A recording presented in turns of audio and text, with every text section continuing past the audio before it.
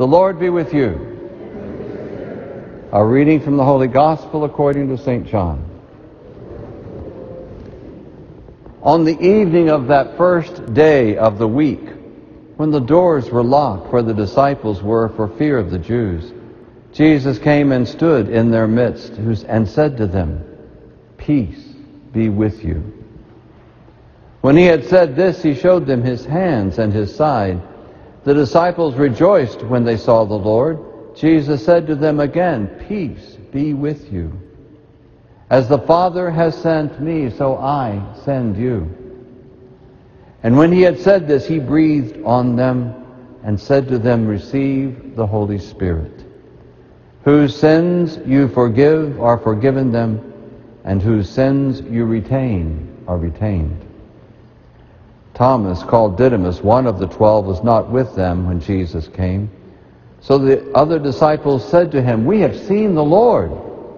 But he said to them, "Unless I see the mark of the nails in his hands, and put my finger into the nail marks, and put my hand into his side, I will not believe." Now a week later his disciples were again inside, and Thomas was with them. Jesus came, although the doors were locked, and stood in their midst and said, "Peace be with you." Then he said to Thomas, "Put your finger here and see my hands, and bring your hand and put it into my side, and do not be unbelieving, but believe." Thomas said to him, "My Lord and my God." Jesus said to him, "Have you come to believe because you have seen me? Blessed are those who have not seen me and have believed." Now Jesus did many other signs in the presence of his disciples that were not written in this book. But these are written so that you may come to believe that Jesus is the Christ, the Son of God, and that through this belief you may have life in his name. The Gospel of the Lord. You may be seated, and the children can come forward for a children's homily. Come on up. You're not in trouble. I think, are there other children? Are you all by yourself? Well, I can understand that's scary. Okay, big sister's going to come help. Okay, that's it. Thank you very much, big sister. So what are your names? Pardon?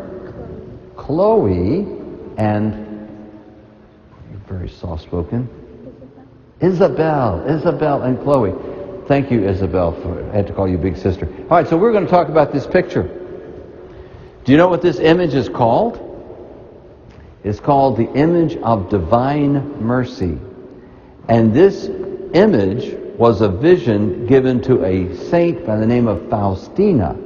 She was Saint Faustina, and she saw this image of Jesus, and Jesus said, "I want you to have a painting made of this and hang it so that everybody can venerate me in my mercy and meditate on my mercy. And I want the Sunday after Easter to be named the Sunday of Divine Mercy." And so that's what we do. They call this the Sunday of Divine Mercy. And this is a picture of Jesus, of course, and you notice that from his heart are coming two beams of light. A pale beam, kind of a bluish-white beam, that tells us of our baptism. That in our baptism, Christ in his mercy has made us clean and pure and adopted us as children of God. And then a red beam that reminds us of the blood of Jesus that we receive in the Eucharist. So not only does he make us clean and pure in our baptism, he continues to wash and clean and strengthen and give us power to live the life he's called us to live through the Holy Eucharist, through his body, blood, soul, and divinity given us in the Eucharist. And then at the bottom are the words, "Jesus, I trust in you." Because we live our lives trusting in Jesus. We trust in his mercy. And so this is called the image of divine mercy. You actually see, you see how Jesus is standing in front of a locked door? Because the disciples tried to lock Jesus out. But Jesus came to them and said, "Peace be with you." So Jesus is standing in front of the locked door because he comes to us wherever we are and whatever we've done, and he gives us his love and his mercy and his peace. Okay? All right, you can go back to your seats now. God bless you. Thank you so much, Chloe and Isabel, for coming forward. Yeah, I know that's kind of scary. All right. So, let's talk about this experience of divine mercy that was placed here on this day, the second Sunday of Easter. Now you notice that in the reading takes place on the first day of the week, which is Sunday, and it's the week after Jesus rose from the dead, and the disciples haven't seen him yet. So Jesus comes to the disciples on Divine Mercy Sunday. And when you think about it, the disciples haven't been very good boys. Remember what happened on Holy Thursday? When the soldiers came to arrest Jesus, they all got scared and ran, didn't they? They all ran away. They fled Jesus, left him all alone. And then Peter went on that night to deny Jesus 3 times. And now Mary Magdalene has seen Jesus. And she came and told them, I saw the Lord, I saw Jesus, he's risen from the dead. And of course the disciples, being the faithful and pious people they are, they just refused to believe her. And she said, Jesus said to go to Galilee, and he will meet you there. And of course, the disciples, being the disciples, they disobeyed. They didn't go to Galilee. They went into the upper room where they'd had the Last Supper, and they locked themselves in, or locked Jesus out. They're terrified. They have no faith. They are living in disobedience.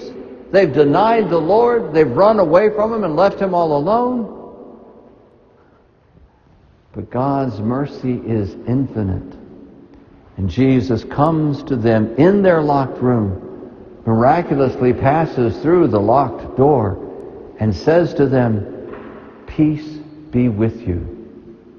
3 times in this brief discourse, Jesus says to them, peace be with you. Now in the other reading that we have, Deanna read to us the book from the book of Revelation, John the Apostle has another experience with Jesus, right? It's later in life. He's an old man. He's caught up in the Spirit again on the Lord's Day, on a Sunday, and he sees Jesus in all of his glory. John is so frightened he falls down as if dead. But Jesus says to him, do not be afraid. Those are the 2 reflections I want us to think about today. Peace be with you. Do not be afraid. You remember Moses in the Old Testament. He wanted to see God's face. And he told God this. He says, I want to see your face. And God says, I cannot show you my face, but I will show you my back. Now, when we read this, we think that Moses got second best. He wanted to see God's face, but instead all he saw was his back. But try to place yourself as a nomad 1500 BC and to show someone your back. That was something special. I mean, you might walk up even to an enemy face to face where you can keep an eye on them. But if you turn your back on someone, you are giving them yourself. You're entrusting your life into their hands. You're turning your back on them. They could stab you in the back. They could run a spear through you. You have made yourself vulnerable to them. God, in doing this, says to Moses, I am in your hands. Whatever you do to me, I am in your hands. And God just states his name just like he did at the burning bush. He says, I am. My name will always be known as I am. I'm not just a supreme being. I am all being, all that is. St. Thomas Aquinas, reflecting on this, of course, says that in this God declares himself as the true act of to be. A lot of times we get ourselves confused because we think of God as some kind of supreme being that sits on a throne, toys with us like pieces on a chessboard. No, He is all and is in all. But God goes on to define Himself further, and He uses two words: mercy, compassion. These words are so rich in meaning. In Hebrew, haran, mercy, speaks not just of me doing something nice for you, but that my entire person, my entire disposition is of benevolence to you. All that I am and all that I have is yours.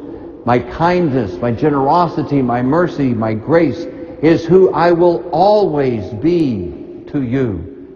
I am mercy. I am compassion. Hebrew word rachem speaks of the devotion of a mother for the child in her womb. That love and devotion a mother has for the child she carries in her womb. What mother is not thrilled and filled with joy for her child? What mother would not do anything for the sake of her child? Would even give her life for the life of the child? God's compassion is that of a mother towards the child in her womb. And I like the fact it specifies the child in the womb. Because sometimes when they come out, they can get kind of annoying, can't they? But it is the mother's love for the child in her womb that God speaks of His compassion to us.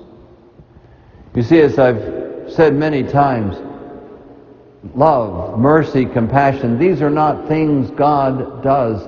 This is who He is. That's why when Jesus is faced with these disciples who have abandoned Him, who have denied Him, who have disobeyed Him, and who have tried to lock Him out of their lives, that's why He comes and says, "Peace be with you. Do not be afraid."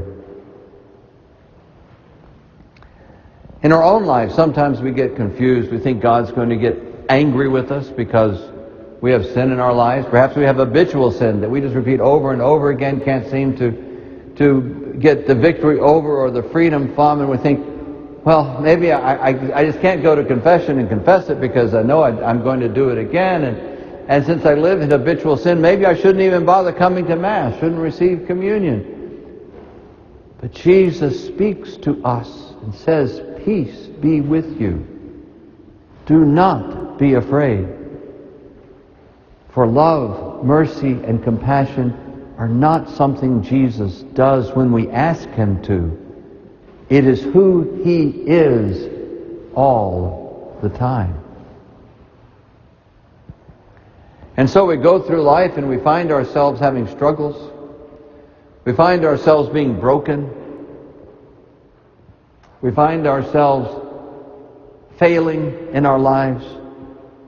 But when Jesus looks at us, He doesn't see our brokenness and our failures. Of course, the religious word for that is sins and iniquities, right? Why do we call things stuff that people no one understands? Our brokenness, our failures, our inability to live the life we know God would like us to live. You know, Jesus doesn't see that. In the Song of Zechariah, Zechariah prophesies that we are holy and righteous in His sight all the days of our lives. What does that mean? How can we be holy and righteous in God's sight when we know how broken and devastated we are? Well, it's quite simple. Love is blind. You remember when you got married? For some of you, it wasn't that long ago. For some of us, it's been a long time. But when you got married, remember that when you first saw your bride coming down the aisle, or perhaps you're the bride, you're walking to see your groom standing there in his navy whites, and your spouse looked so perfect, so beautiful, spotless. You look at your bride or you look at your groom, and they are perfect in your sight, because love is blind. And when Jesus looks at each of us, his love is so great. He does not see our failures. He does not see our brokenness.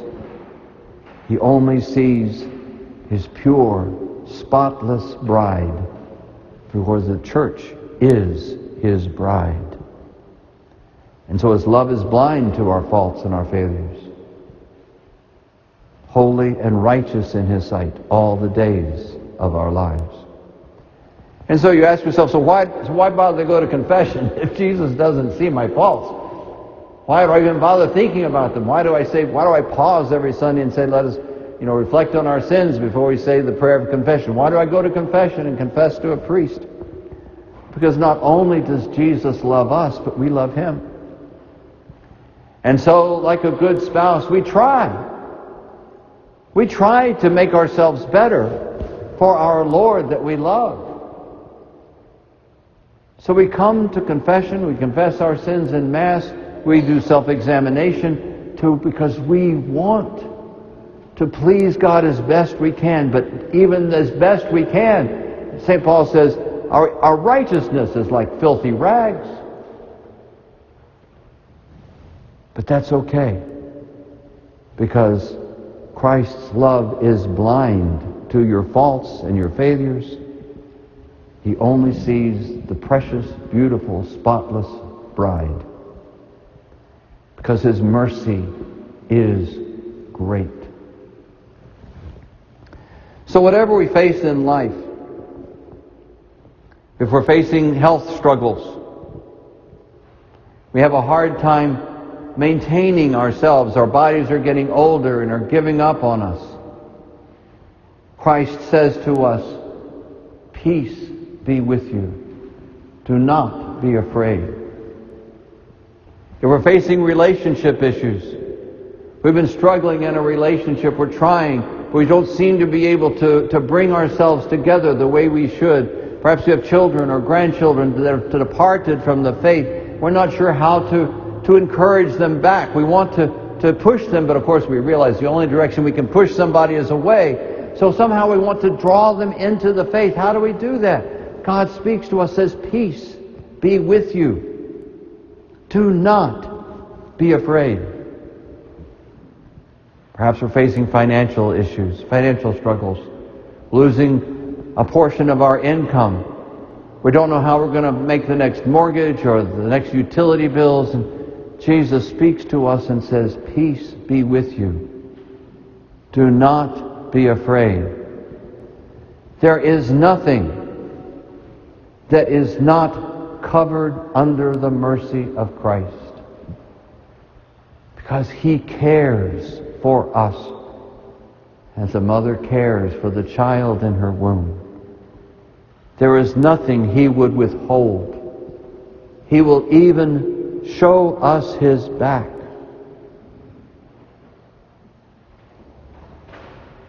And when he showed us his back, we did put him to death, didn't we? But Christ still comes and says, peace be with you. Do not be afraid. So whatever we face in life, we face with courage. In the knowledge that God's grace is sufficient, he will bring us through, because his mercy is rich. It is deeper than any ocean. It is more far-reaching than the farthest reachings of space. God speaks to us in the depths of our need, in our failures, in our brokenness, in our disobedience, and says to us, peace be with you. Do not be afraid.